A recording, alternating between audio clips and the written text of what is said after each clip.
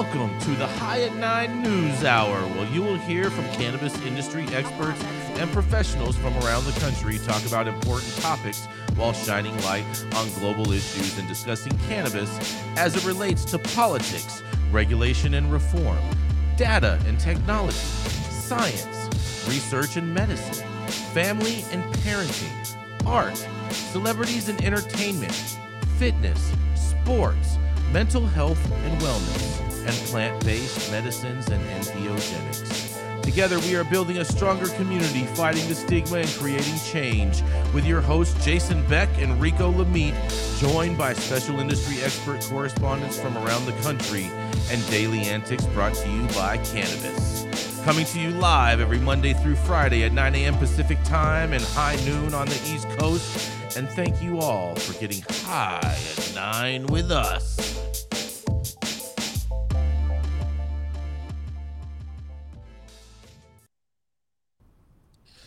Oh, yeah. Good morning, everybody. It is Wednesday, April 12th.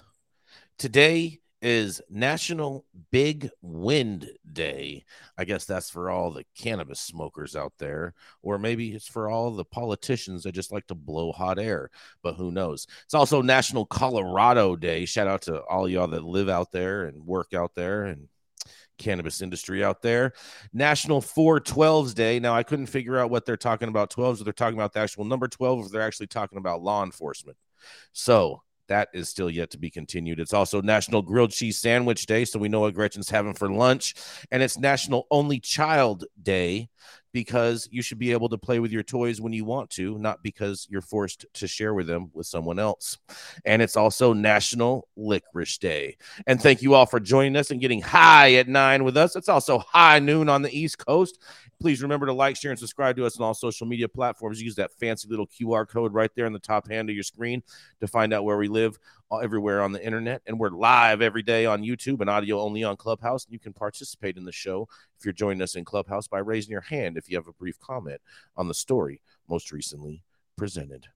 But without further ado, we're going to get this show going because we have a lot of hot stories today to share with y'all. And so, yes, that's right. It is the dope dad himself coming up first. That's right. Rico Lamitte, who is constantly or was constantly in a war with the internet gangbanging cartel. He has escaped salvation and is a witness protection program somewhere on the internet. What do you have for us this morning, Rico Lamitte? Yes, I'm in witness protection somewhere in an Asian community in South Corridor of Los Angeles right now. Can't tell you guys where, but probably geolocate me with all this damn internet browsing and spying on the people that Joe Biden's America pushes on us. But I'm not going to get into that. Today, we're going to talk about cryptocurrency and cannabis. On its surface, cryptocurrency seems like a perfect payment method for bridging the processing gap between a federally illegal yet locally legal product like cannabis. Blockchain technology allows for full documentation through ledgered transactions. I'm dying today. Completed by anonymous users. You'd think it'd be a natural fit to replace cash transactions in a cash-only establishment operating within an increasingly cashless world. But the SEC seems to think otherwise, and even though not having a legal credit card option for retail payment processing is a problem for both consumers and businesses alike, the issue is something that the entire industry continues to struggle with, and one that led to Northern California retailer Smokeland to beta testing a cryptocurrency loophole that seemed like a viable solution just a few weeks back.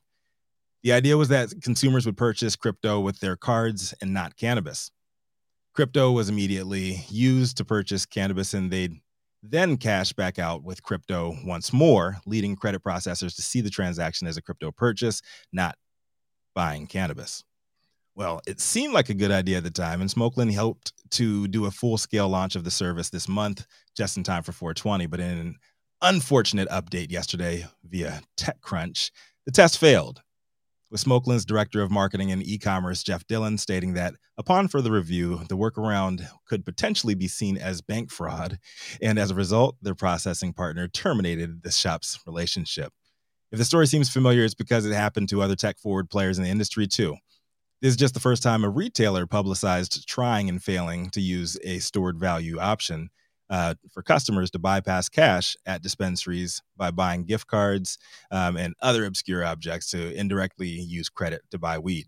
With crypto, specialized dispensary POS Posabit offered a purchase by credit option a while back, but it quietly backed off of that plan, and the option disappeared from its list of features months ago. Digital delivery giant Eaze tried it back in 2021 using the Circle stablecoin USDC as a placeholder for credit value, successfully processing over $50 million in transactions using the loophole. Eaze's massive success put the company on the radar of the U.S. District Court of the Southern District of New York, leading to a landmark case where prosecutors deemed in a scathing memorandum, the scheme involved the deception of virtually all participants in the payment processing network, including issuing banks and credit unions in the United States and Visa, MasterCard, through the use of merchant names, fake merchant locations, fake descriptions of merchant activities, and fake merchant descriptors. And that Eaze's founders also worked with and directed others to apply incorrect merchant category codes to the marijuana transactions in order to disguise the nature of those transactions and create false appearance that the transactions were completely unrelated to marijuana. But Smokeland doesn't really seem too fazed by the setback. Dylan said it'll now be moving forward with a bank-sponsored merchant service solution, allowing users to pay by credit card once again, emphasizing the ability to process credit as a significant strategic advantage for their retail operation. He wisely stopped short of revealing who they'd be using as a base bank for the process or giving any details on how it really work. But hey, going fast and breaking things on the road to riches is a process as American as, well, America. I'm not sure the decision to keep testing banking loopholes in a federally illegal industry or allowing a major tech blog to give live updates on each trial run's success or failure. I don't think that's really the attention an operator wants these days with all the recent scrutiny on risk-heavy Silicon Valley tied banks, but I guess all press is good press. And long as they stay in business and no one from their team ends up getting locked up, you got to give them credit for having the balls to keep trying. And finally, in this specific situation, I think it's only fair for me to allow my esteemed conservative colleagues, Jason Beck and Gretchen Gailey, to give their obligatory 3-word response as a solution to Smokeland and other operators tempted to add unnecessary risk to their businesses via untested banking loopholes. Go ahead and do it. Oh, yeah. Pass safe banking already. Everybody now together. I'm Rico Lamite, the dopest dad on the street, reporting for High 9 News. What do the rest of y'all think about this one? I mean, I told you guys, we covered this last week when they made the big announcement, and I told you guys this is totally illegal. They're not going to be able to go through with it. And look, they practiced exactly what you do, Rico, backpedal. It's not me backpedaling on this. In this particular, I didn't say you. I said they took a play out of your playbook, which was to backpedal. Oh my god! As opposed to flip flopping in your playbook, right? No, yep. But I think I applaud their efforts to keep on innovating, but maybe they shouldn't be so loud about the stuff that they're doing right here. I have a question for y'all, and not that I don't want to pass safe banking, but I'm trying to understand, Jason Beck, why you think this is illegal. Why is it illegal? First of all, there's a lot of different reasons that I could go into the illegality of this. Okay? Give me one. For one, it's a purchase of a controlled substance using an electronic payment measure, which the federal government has jurisdiction over. No, you're purchasing crypto. No. And then your crypto is purchasing it. So why is this illegal? It's money laundering. I think it's a stretch. It's money laundering. I think it's a stretch at all, and I think the Justice Department would feel the exact same way that I do. Well, the Justice Department, we know, is so in touch with what's going on in the world. They are. Dale Schaefer, as an attorney, I'd love an attorney's opinion. Is this money laundering using crypto? Yeah. I think you can make that case, yeah. Why? See, I told you, Gretchen. Well, I would like an actual educated answer. Might as well just say it now, Gretchen. Jason's right. No, I'll Okay. never. Those words will never Because come out of my mouth. there's an entire laundry list of rules called the FinCEN rules. Exactly. Right. Whenever you deal with cash and a controlled substance, and Yes. we don't know where the money comes from, you have to do a lot of filings. Mhm. And Gretchen, I was in prison with an attorney who played a little loose with these rules about handling money. Got 8 years. Okay. Told So you. Boom. when Booyaka. you play Jason, around, where's Adam? Can we please mute Jason? Thank you. You Go gotta ahead, give Dale. you gotta give Jason his flowers where they're due. Jason's been preaching this since Clubhouse was popular. I don't love crypto and cannabis, but I do think that some could argue that it is not money laundering. You could argue that, but it's a Argue losing it. argument, and you're going to Right. spend a lot of money Why is making it that a, know why we're is trying to it hear a that losing currently. argument? because that's the argument you make after you've been indicted. Yeah, they're Okay. they're So before currently you not get letting that indicted. happen. Well, the problem is there's a whole lot of rules. The SEC has a lot of rules about Right. raising money that haven't come to bite people yet, but they will. And if you're trying to get around the banking laws, I spent some time in prison with guys who tried to do that.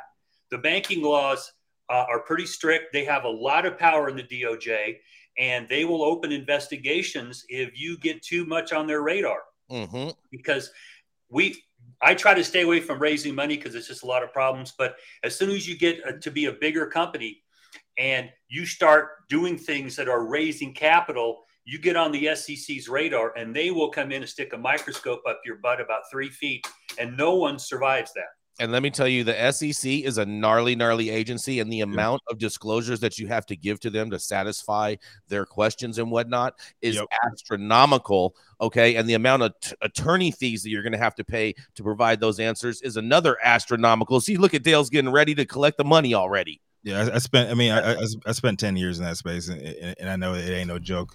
Ask any of the celebrities that were pushing any of these cryptocurrencies over the pandemic and those $1 million fines that they just had to break off. Point. Like last month, Yes. Lil Yachty, Taylor Swift, like all of them had to come up with 6 and 7 figure fines that they had to pay the SEC because it was unregulated at the time. There were no rules for it at the time, but a bunch of people went broke, and now they're cracking down on that shit. They said it was not regulated, but now they're deeming it as an actual security when it's not really. It is. It kind of is. It is a security. You hedge on it. It's a security. Yeah. The definition of security is so vague that they can make almost anything. If you're trying to raise money in any way you're dealing with money, they can find a way to make it a security. Mm-hmm. And that's the problem you have. They just haven't been that problem yet. But there's a number out there that are just waiting to jump in and tear people apart if you get a little too sideways with the SEC or these banking regulations. They can spank you pretty hard. Right. Yeah. I still think there's a gray area to make this work. And stay tuned. Gretchen Gailey will have that gray area for you coming up. Oh, I bet. Who's it's going to be an expensive legal bill. That's what it's going to be. You're going to get an expensive Panoptic Strategies bill for the consulting on it, and then you're going to get an expensive bill from the SEC for telling you why you can't really do this. Jason Beck, I feel a bet coming on that I might have something to show you. We can put our bet in crypto. Really, how about that? I'm just saying. We're on a free speech. Yo, laugh at me now. Laugh at me now. Elizabeth Warren. So with Elizabeth Warren in the cabinet right now, like I wouldn't be trying any of this shit because she is not having any of that stuff, and she's all about protecting the little guys on this. So she is. She claims that at least she's not about protecting the little guy. That's fake news. She's not the little guy. It's the front. You should see how much money she's made being a senator. It's ridiculous. And she's all about laying down the law right now in laying down the law and falsifying her identity. Don't even start. I'm not going down that road. I'm not taking that. Oh, we're gonna go to a commercial. We're gonna be right back. Let's do it. How's it going, guys? Saman Razani coming to you from Green Street here with Jason Beck, smoking on the best weed in the world. Did you know that we have an audio-only version of our podcast available on Apple, Google, Amazon, iHeartRadio, and Spotify? Tune in now and check it out.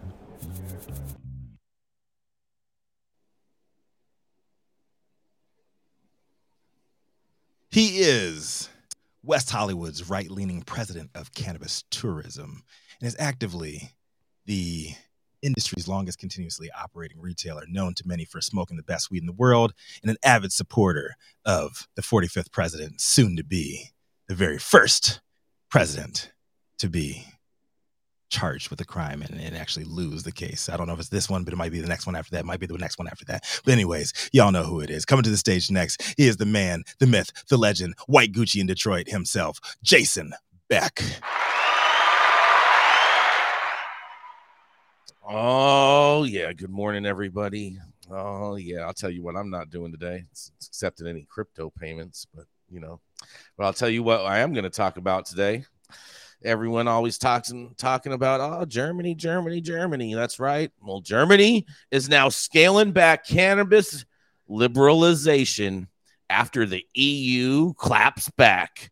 That's right. Germany's government presented scaled back plans Wednesday to liberalize the country's rules on cannabis, including the decriminalizing possession of limited amounts and allowing members of nonprofit cannabis clubs to buy marijuana for adult use purposes. In a second step, German officials also envision setting up regional test projects to sell cannabis through commercial supply chains, Health Minister Karl Lauterbach said. But the proposal differs from one he presented in October, which foresaw allowing the sale of cannabis to adults across the country at licensed outlets.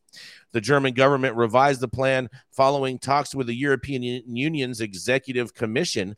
Agriculture Minister Cem Özdemir said EU law, in quotes, sets us limits we must respect, but that I will also say we are pushing.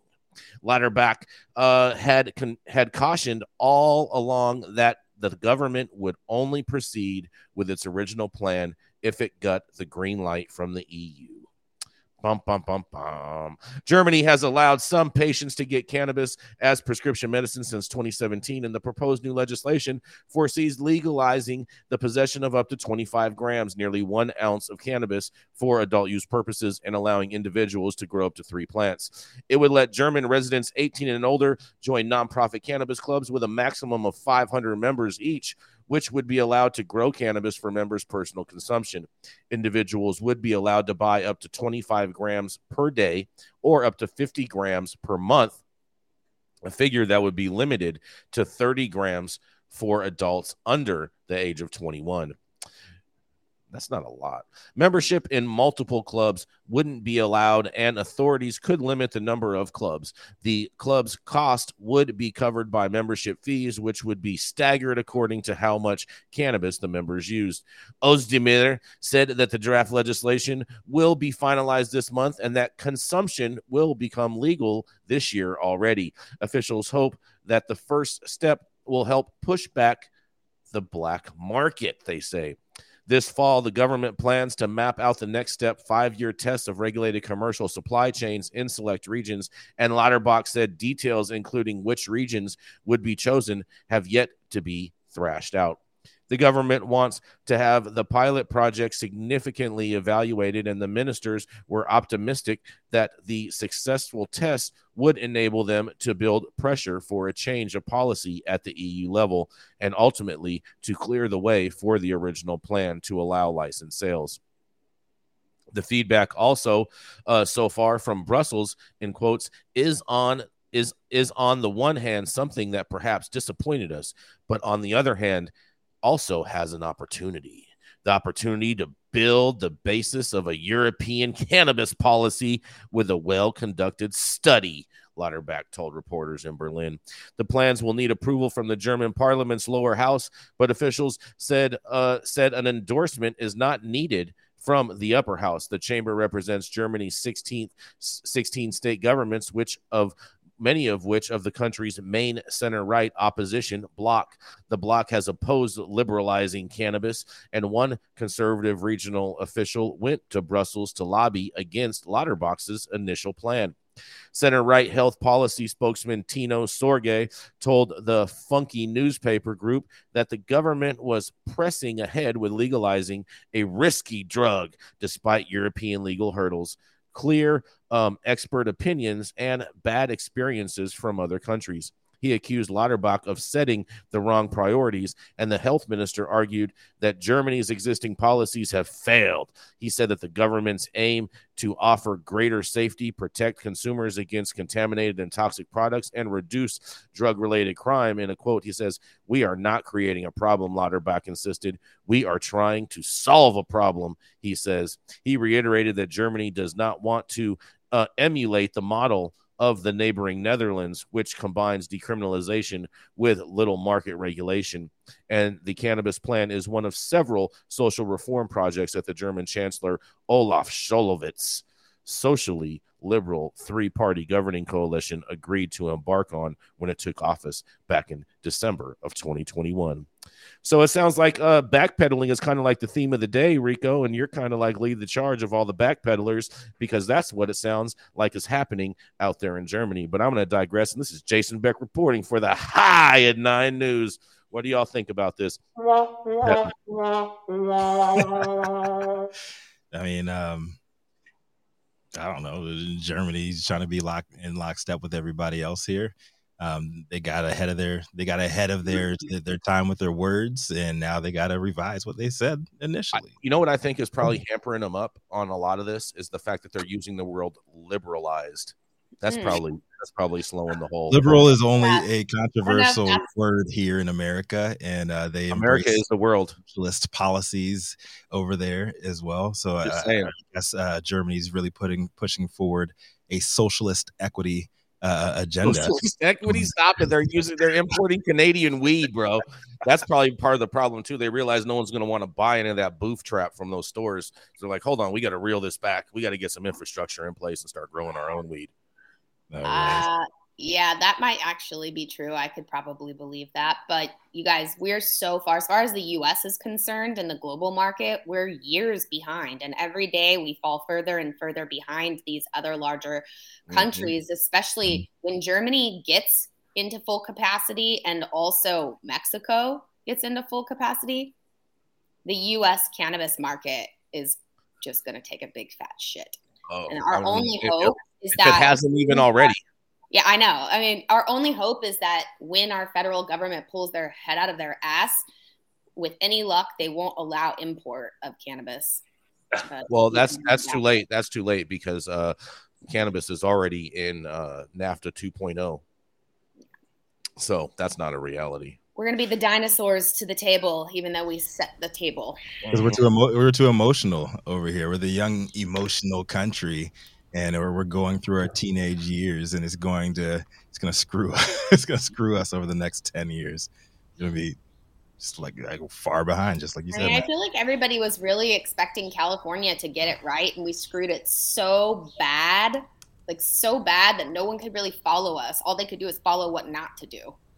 Yeah. Very true. I don't think this has anything to do with Germany wanting to grow cannabis in their own backyard. I don't. I think this has to do with the other European countries in the EU not being prepared to start dealing with cannabis.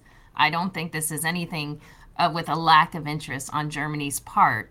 I think that no one else is ready to regulate it. And once one country in the EU does it, the other ones have to follow suit, and they're just not ready.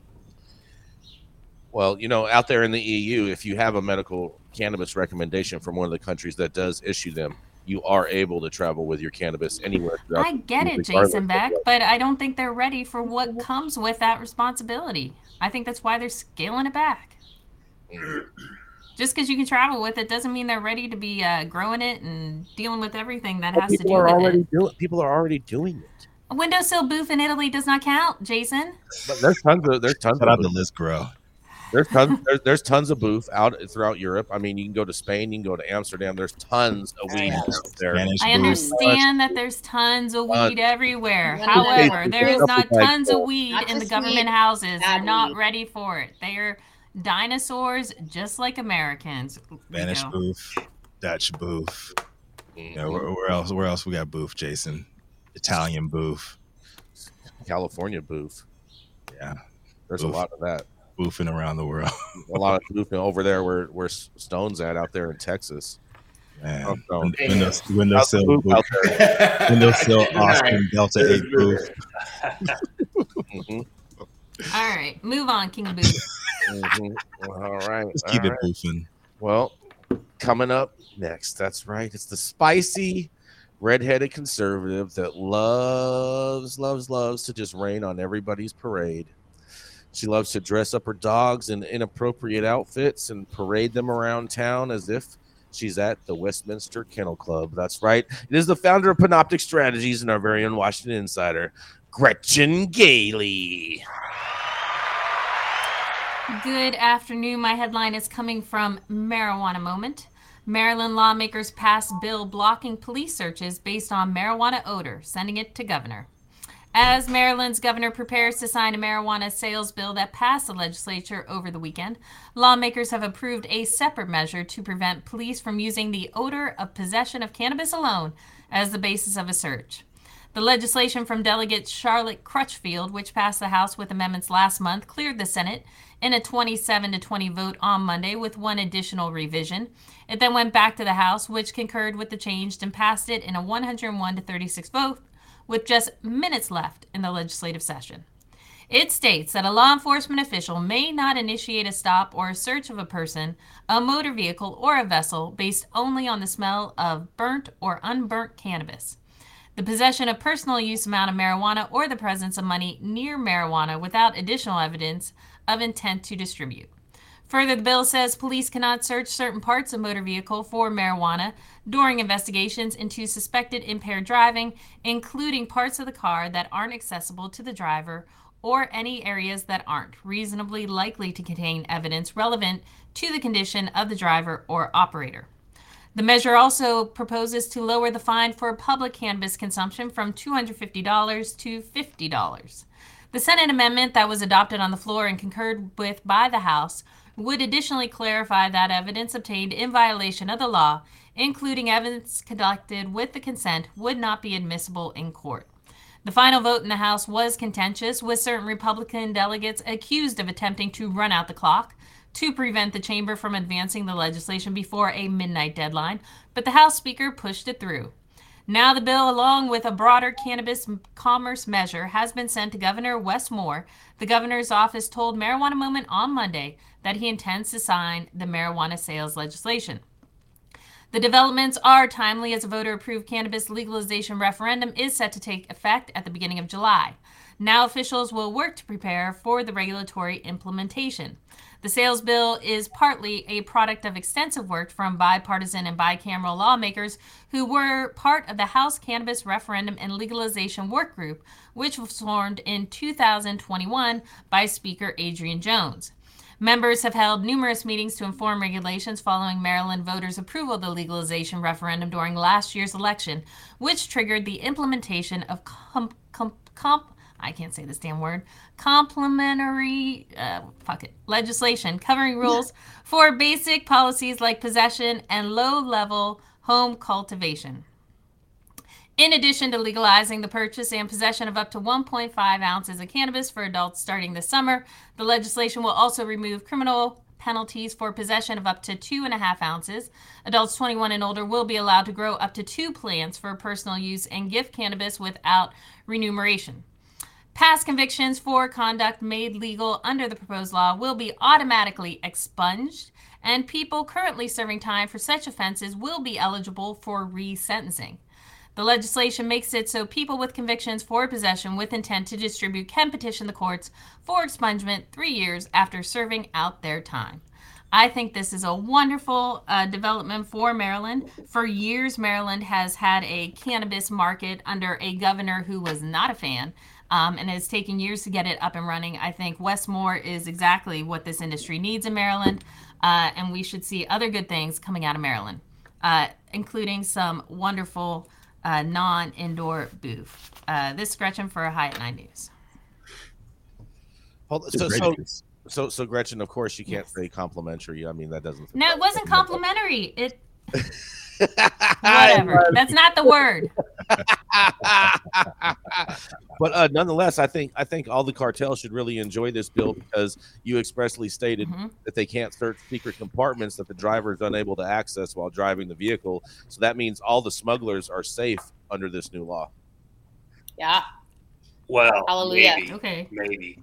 When we passed Prop 64 in California and a lot of cannabis activity became legal, they had to retire dogs because if a dog was trying to hit on weed, they had to take it out because my criminal attorney friends were just challenging probable cause for the stop, for the search, and it just went to shit. Now, we couldn't get anybody to expunge a record. Well, I don't say anybody. We're still fighting to get these records expunged and resentencings and things like that. So, Gretchen, that's going to be a long battle because law enforcement forces don't want to give up people they've got a conviction on. But this is going to roll out because probable cause for a search is a national standard at some level, the Fourth Amendment. And, you know, if you pinch somebody and the pretext is I smell weed, then you better have something more than that before you go tearing that car apart. Well, and for Jason, when you're talking about that they can't, the smugglers will be fine. The part about not allowing to search other parts of the car is only if they're pulled over for impairment. That's what that rule is for. Only they can pull them over for all sorts of other reasons. So you're saying if you get pulled over for your taillight, then they can still search your hidden compartments. 100%. Well, I don't know. All right, Dale Schaefer. I'm just saying that if they're pulling you over because you're weaving, then they find pot in your trunk. In theory, they can't blame it on the pot. To just drive like you are impaired, and then that way they can't search your vehicle. Right. If you're in LA, you just tell me. I just like to get around. I like the color. Reckless smugglers. I'm trying to avoid these. I like to drive like a roller coaster. Yeah. It's so fun. I'm trying to get around these potholes. Yeah.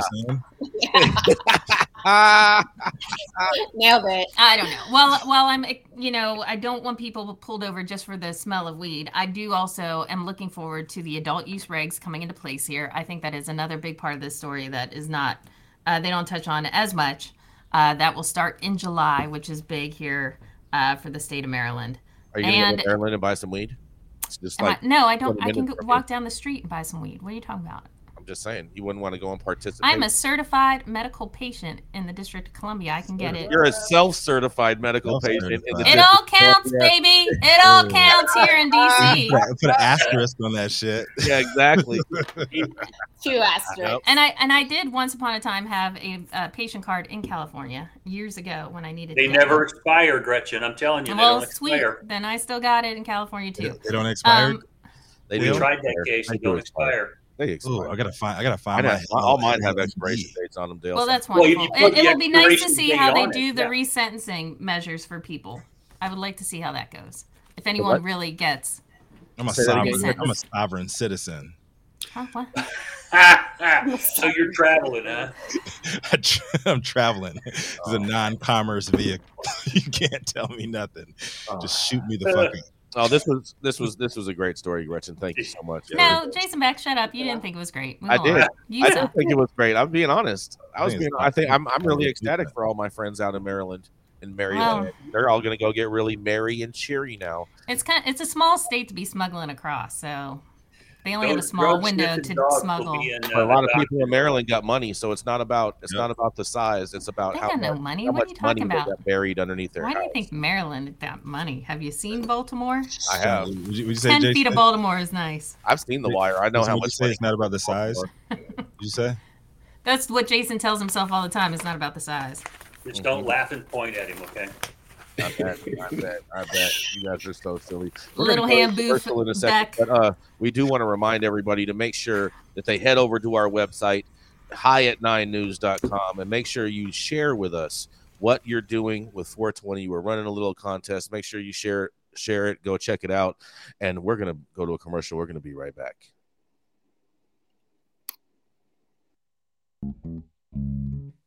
Keeping up to date on the evolving policies of relevant state, local, and federal governments is key to success.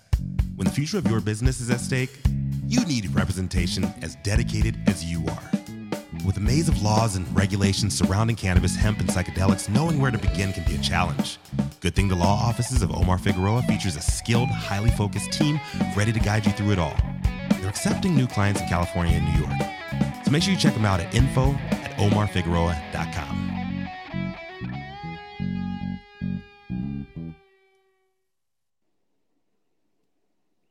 The thoughts, opinions, and shade thrown at High and Nine News are those of individual speakers and not those of any other speaker or its followers. The statements made do not constitute legal or accounting advice, and the speakers make no representation regarding the legal status of any substance in any country, area, territory, or its authorities.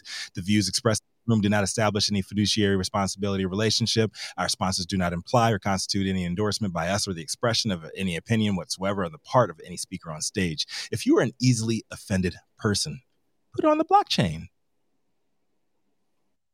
Control Tower from Highly Educated has perfected the dab. Utilizing the concept of thin film evaporation, you can waste none of it and taste all of it.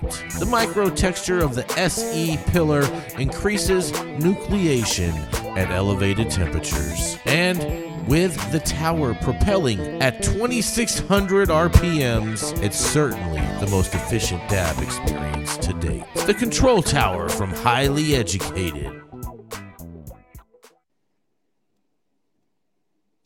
Oh yes, coming up next. That's right. It's one of our favorite lawyers, Mr. Dale Schaefer, who has been around so long that he was around back in the early days and did some time for a cannabis crime and then helped everyone doing time help get rid of their time. That's right, is none other than the Dale Schaefer. Good morning, everybody. My story comes out of Law 360. Headline is Texas Judge Says Pot User Has Constitutional Right to Guns. Now, this has been an issue that's been floating around. I represent Weed for Warriors, and my guys are afraid to even get a state card because they think they're going to lose their gun rights. So this story has multiple parts to it, and we're going to have ongoing discussions. But what I want to start with is that what human beings do, you can't make this stuff up. You really can't. This woman was charged. She was indicted for 2 counts of violating a Gun Control Act from 1968. It seems her husband was next door with a shotgun, shooting and making noise, and he and the neighbor had been smoking crack. And so when the cops showed up, they went to her house and found that she consumed cannabis. Let's use the modern term. She smoked marijuana, and they found a crack pipe and mushrooms. Okay, so what she got indicted for was possessing a gun as an unlawful substance user. And she also got indicted for transferring a gun to an unlawful substance user. And so he was indicted, or she was indicted. They tried to dismiss the indictment. The judge wouldn't do it. But the judge reconsidered when the Texas Appeals Court decided a gun control law that touched upon some of these same subjects. So what they decided was that the Second Amendment covers basically everybody, and that if you want to take away somebody's gun rights, you're going to have to do more than call them an unlaw-abiding person. Let me see what other terms they use. Some of these are hilarious. That they are unvirtuous, not law-abiding, that they're dangerous because they smoke weed. Okay. Now, this law started in 1968. And Rico, you may know this or you may like this, but back in the mid-'60s, the Black Panthers showed up open carrying assault rifles. Okay. And the powers that be in Washington, their butt puckered up real quick. And they went in and they passed a gun control law in 1968. And I was in high school. I didn't care about this. Didn't matter to me. And it never really mattered to me. I lost my own gun rights. So as I'm reading this, I remember, okay, this is what they did. And they added so much verbiage in there to capture anybody they could. And the language they use, if you're an illegal substance user or you're a known addict, okay, you can't possess, you can't transfer. Okay. Now, what this court did is it took a look at the New York control or personal carry law that just got struck down by the Supreme Court. Okay. And Jason, you'll appreciate this because the Supreme Court has taken a conservative bent. And what it's decided to do was to overturn the apple cart. Mindy, that's one of my new Daleisms. And what they decided to do was not to look at the New York state law as they traditionally do through strict scrutiny.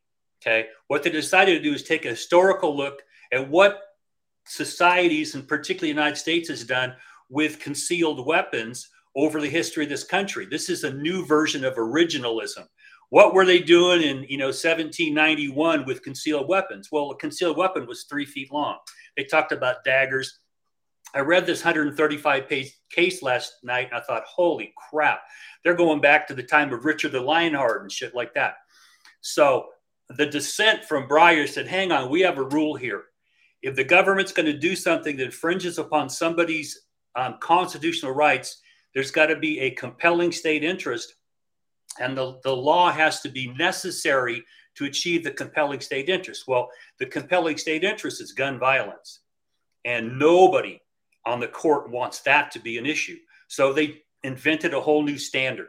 So this judge in Texas, and this is a Texas case for Stone, so pay attention to this, took a look at the latest appellate court decision where a guy who had a domestic violence allegations against him, they took his guns away. And they said, no. Domestic violence doesn't make you a dangerous person. Now, I know some women who have the crap beat out of them won't disagree with that, but that's the position the court took. So based upon that, this judge, Judge Pantone, I think her name is, she reconsidered, and she took a look at the illegal user of drugs and said, no. You have to have due process before you declare someone to fit in that category. You can't just think, oh, gee, someone who smokes weed, you're dangerous, you're non-law-abiding, you're unscrupulous, whatever term they tried to use. You have to have a hearing, and they have to have an opportunity to be heard before you can take their gun rights away. It doesn't take away all the gun rights, but what it did, it invented a whole new standard for looking at the Second Amendment. Now, is this going to be their course now as they take a look at laws that have traditionally been based upon certain understandings of the Constitution and back up and go, no, in 1791, we saw it this way. This is how we're going to handle it now. I don't know, Jason, but this is something that we are going to talk about because there are many parts to this, a new rule for looking at constitutional rights. And the other part of it, there's a declared statement that smoking weed doesn't make you dangerous and you shouldn't lose your gun rights for that. I want to applaud that. But there's a split amongst now the federal appellate districts. There's one court in Texas that said, no, just smoking weed makes you dangerous and you should lose your gun rights. So this is going to head up to the Supreme Court. We've already got a split. We're going to see it there. So stand by, because some of these themes I'll bring up again as these cases move forward. So there's my take. What do you guys have to say?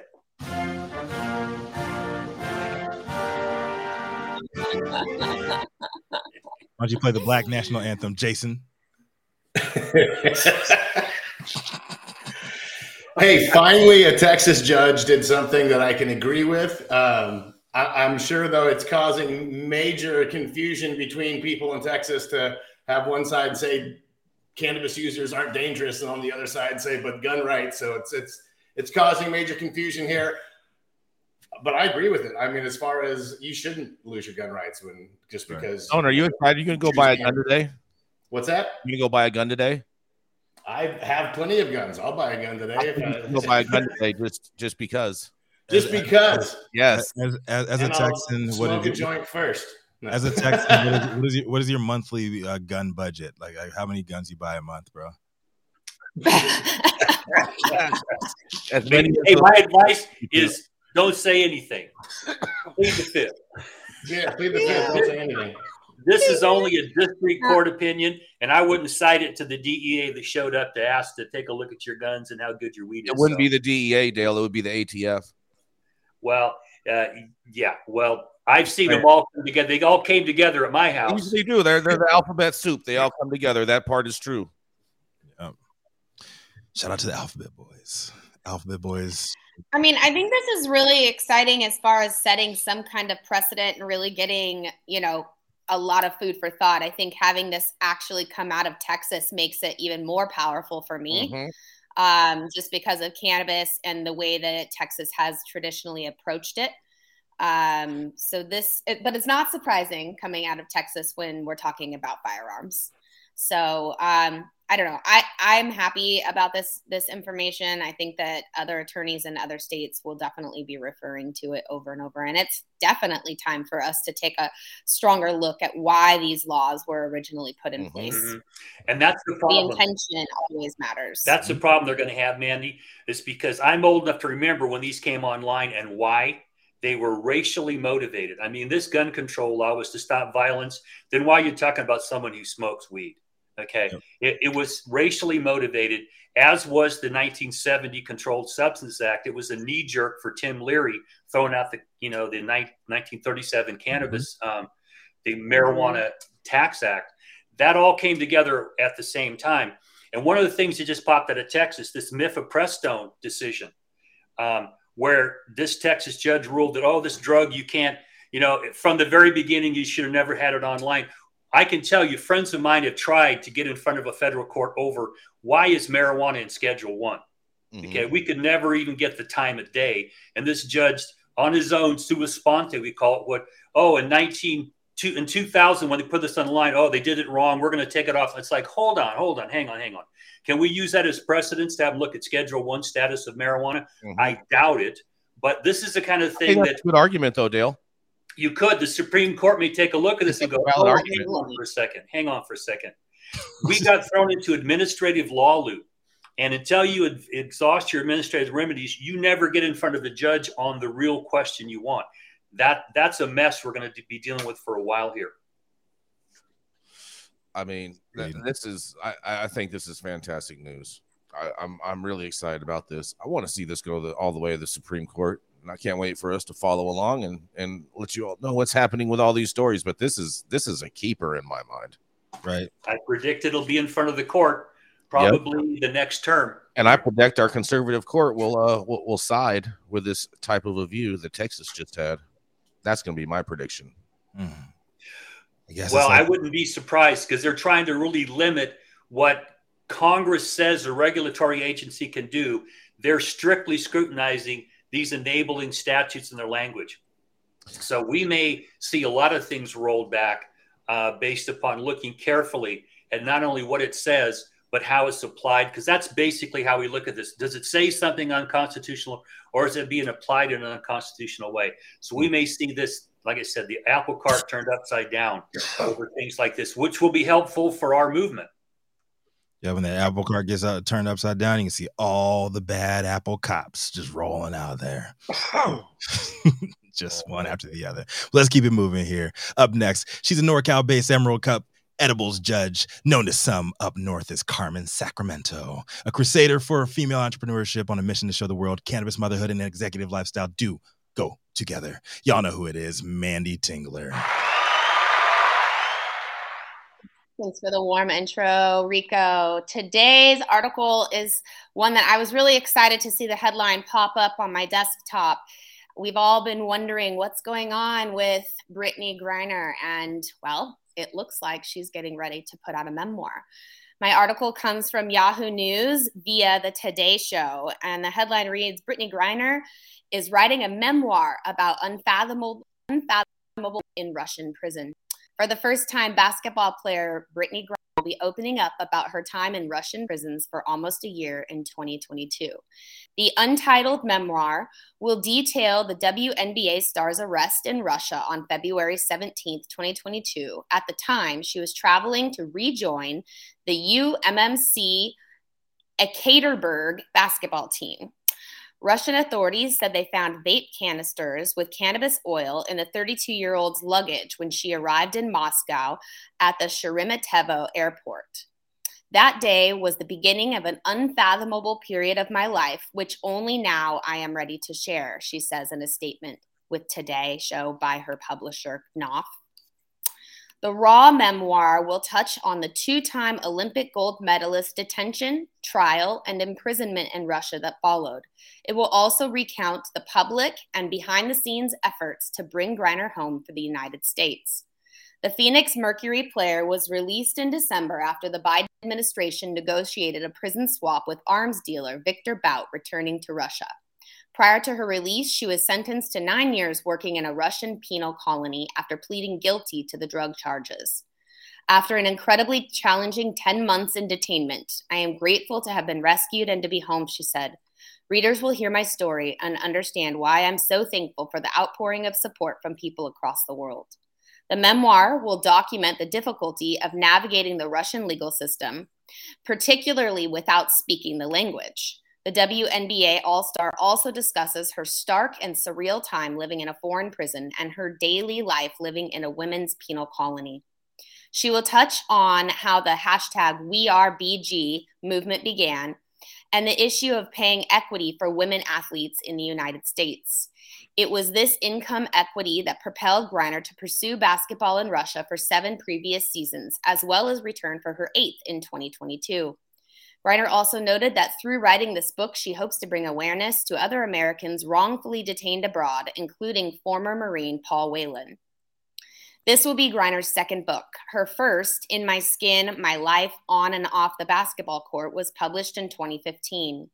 The memoir will be published in the spring of 2024 by Alfred K. Knopf, imprint of the Knopf Doubleday Publishing Group, which is a division of the Penguin Random House. It will be edited by Jordan Palvin. Knopf, Senior Vice President and Editor-in-Chief, will have a co-writer. Brittney Griner has been a trailblazing pioneer in the world of sports for over a decade, Reagan Arthur Knopf, EVP publisher, said. Her memoir recounts not only one of the biggest news stories of 2022, but also centers on a personal story of survival and hope. You guys, I don't know about you, but incredibly thankful still that Brittney is home, that she is safe. I am very not surprised to hear that there's a book on release on the horizon here, but I'm definitely eager to read it. This is Mandy reporting for High at 9 News.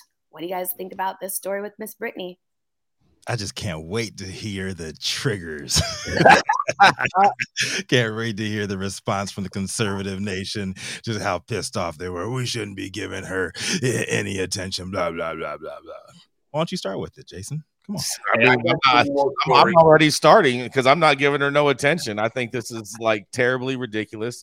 And I already wrote in the comments, I said she must have started writing this book while she was under Russian control. And I'll bet you it's written diary style. Yeah, well, listen, well, I just hope prison, you're going to have war stories. Okay. I've got 5 years of them. Exactly. So I'd be happy to chat with her about what it's like to be in, federal prison in this country and go by Con Air. And, just, I think I feel bad that happened to her. I think you guys should do a comparison on your guys' 2 different nationwide tours and your accommodations. Well, I've still got more chapters. People want me to write books, and it's like, look, I still got more shit to do. We all know. I'm going to slide into that grave head first, and it's like, I'm done now. I've done enough. So I still got more things to do. One of the things I really hope that she leans into is her personal cannabis use, why she has it, why she felt like this was an unreasonable reason to go to jail. If she doesn't do a strong pro-cannabis advocate approach in this book, she missed the mark 1,000 times over. And Jay, I just want to know if it was Delta 8 or not. Was it Delta 8? Was it really? Maybe she'll talk about that in the book, Rico. And when you buy it, then you can just tell me what happens because you don't want to buy. You don't want to borrow it. Is that what she says? I just want you to tell me what it says. I don't even want to waste my time reading it. I'll read the Cliff's notes. I have a question for you, Mandy. I'm trying to remember correctly. Because in the beginning, didn't she say she didn't know she had it? And then a couple months went by, she's sitting in jail, and then she became a medical patient. I mean, do we really expect her to have some strong love of cannabis? I'm going to push back lovingly on that one, though, Gretchen, because after just having traveled internationally and as a person who has a lot of products on her when I travel, I thought I took everything out of all of my bags. And when I got to where I was going, I definitely found other things that were in little pockets. Hold on. Comparing you and her in regards with that is not even an equatable equation. Okay. I hear what you're saying, Mandy. I hear what you're saying. There are people forget that they have. I hear you. I have old things that have been riding around in an old. I forgot I had 2 switchblades in my luggage once. That's a whole other story. It happens. I get that. But thank you. Stone's the only one who heard me. Yeah, however, But then she never said from the start that she was a medical patient. That didn't come around till longer. That's my concern. Yeah. I mean, you can be a medical patient and not have a product on you. Maybe she was self-proclaimed, Gretchen. Medical. Well, and the WNBA, I don't know how welcoming they are to people advocating that you're medical patients. The NBA has just now taken that problem away. The WNBA will coming along. And listen, these guys smoke weed a lot, and I'm all for it. But we have to make this something you look something and say, yeah, I use cannabis. I play professional sports, and this should not be a problem. That needs to be something that's okay to say. She should have just said what it is, and that it's Delta 8. Yeah. And I think the whole medical side of it, I think that was just a Hail Mary by her legal team to just try everything that they could to get her out. I don't think she was. Yeah, I mean, it didn't work for me. I mean, at this point, it doesn't matter. If it's not recognized in that country, then, you know. Agreed. I really like what Nick has to say on this, and then we're going to go to a quick commercial. But Nick says, I have been to 30-plus countries. You know what you have in your bag, because you know what the name of the game is in cannabis? It's called Secure the Bag. Let's go to a commercial. Bag secure. How's it going, guys? Saman Razani coming to you from Green Street here with Jason Beck, smoking on the best weed in the world. Did you know that we have an audio-only version of our podcast available on Apple, Google, Amazon, iHeartRadio, and Spotify? Tune in now and check it out.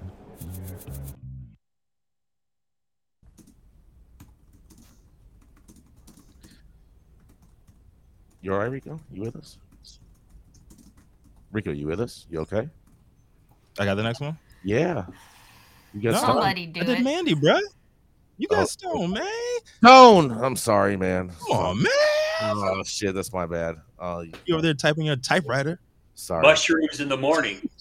No. I don't mess with mushrooms, bro. I let other people deal with that. That's not my style. But coming up next, we have the Texas invasion himself. The man who lives in a red state but claims it's a purple state because most men are colorblind. That's right. Who loves Delta 8 and all of the amazing events that happen in the amazing town of Austin. That's right. He's always hitting the high road. It is Mr. Stone Slade. Thank you, Jason. Thank you for your daily Delta 8 nonsense. Today, my story comes from a state where cannabis is legal, not Texas. Detroit. Detroit's first weed-themed event is coming this April when the 420 Music Fest kicks off on the 29th. This is definitely a big deal, but let's not forget the big OG event that took place this past April 1st, 45 minutes away in Ann Arbor, that paved the way for not just legalization, but new events like this one. Yes, I'm talking about Hash Bash, which was originally held way back Saturday, April 1st, 1972, in response to the March 9th, 1972 decision by Michigan Supreme Court declaring unconstitutional the law to convict cultural activist John Sinclair for the possession of 2 marijuana joints.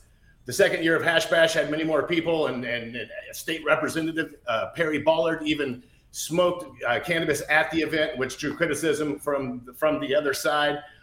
Fast forward to 2009, Hash Bash celebrated medical cannabis victory in Michigan and was the largest gathering the event had ever seen, with an estimated 1,600 participants. Attendance continued to go up with appearances by Tommy Chong, the governor showing up and praising cannabis, saying that we worked hard to get it done and made recreational marijuana legal for the state of Michigan. This year's event, which has come thanks to events like Hash Bash, I just wanted to give Hash Bash their flowers, is the 420 Music Fest. It comes with live DJs, performances, and of course, cannabis. The event was announced on their website and scheduled to kick off at 2000 Brooklyn Street and other nearby areas. The event is significant because it'll allow for the consumption of cannabis on site beginning at noon and going on throughout the day. Adult use recreational has become legal in 2019, but the state of Detroit just recently just now opened up their market. The capacity for the event is only 2,500 people. There'll be cannabis retailers at the event, which makes the event pretty damn cool to me. Starting the show will include the Zion Lion Reggae Band and the Motor City Vibrations. That's all I got for you guys today. I'm Stone Slade reporting for the High at 9 News Hour. Shout out to the D, where they call Jason Beck White Gucci. Is White Gucci gonna be in the place out there dodging potholes? White Gucci out. I might just gas up the jet for this one. Stop in Texas. Texas Stone.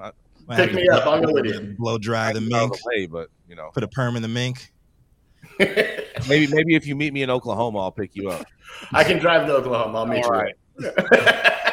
They got real low gas prices at the airfields in Oklahoma. All right. We got biofuel. You're stupid, Rico. Anybody else want to hop on this one? And we've been smoking weed at concerts for a long time. Forever. So it's nice that you can do it, but nobody ever stopped me in Oakland or San Francisco back in the day. They used to sell bags walking into Kezar Stadium to go to concerts. The cops were nowhere. Are they going to? I'm glad to see it more normalized. You're not worried about getting popped. And it makes music so much better. I may have missed this part, Stone. Is this an actual licensed cannabis event in the first Detroit? Or is this just a concert and they're advertising that there's going to be weed there? I believe it's a licensed event because they do have licensed retailers that are setting up there to. I don't know if they're selling their cannabis at the event, how that's going to work. Or they're not just licensed delivery services that are going to do the ice cream truck model. They are going.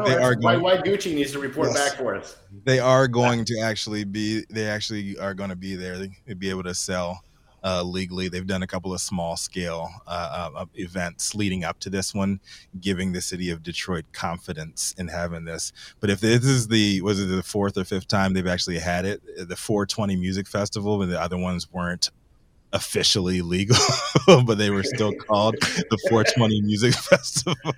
It's the first one now because it's legal. It's new.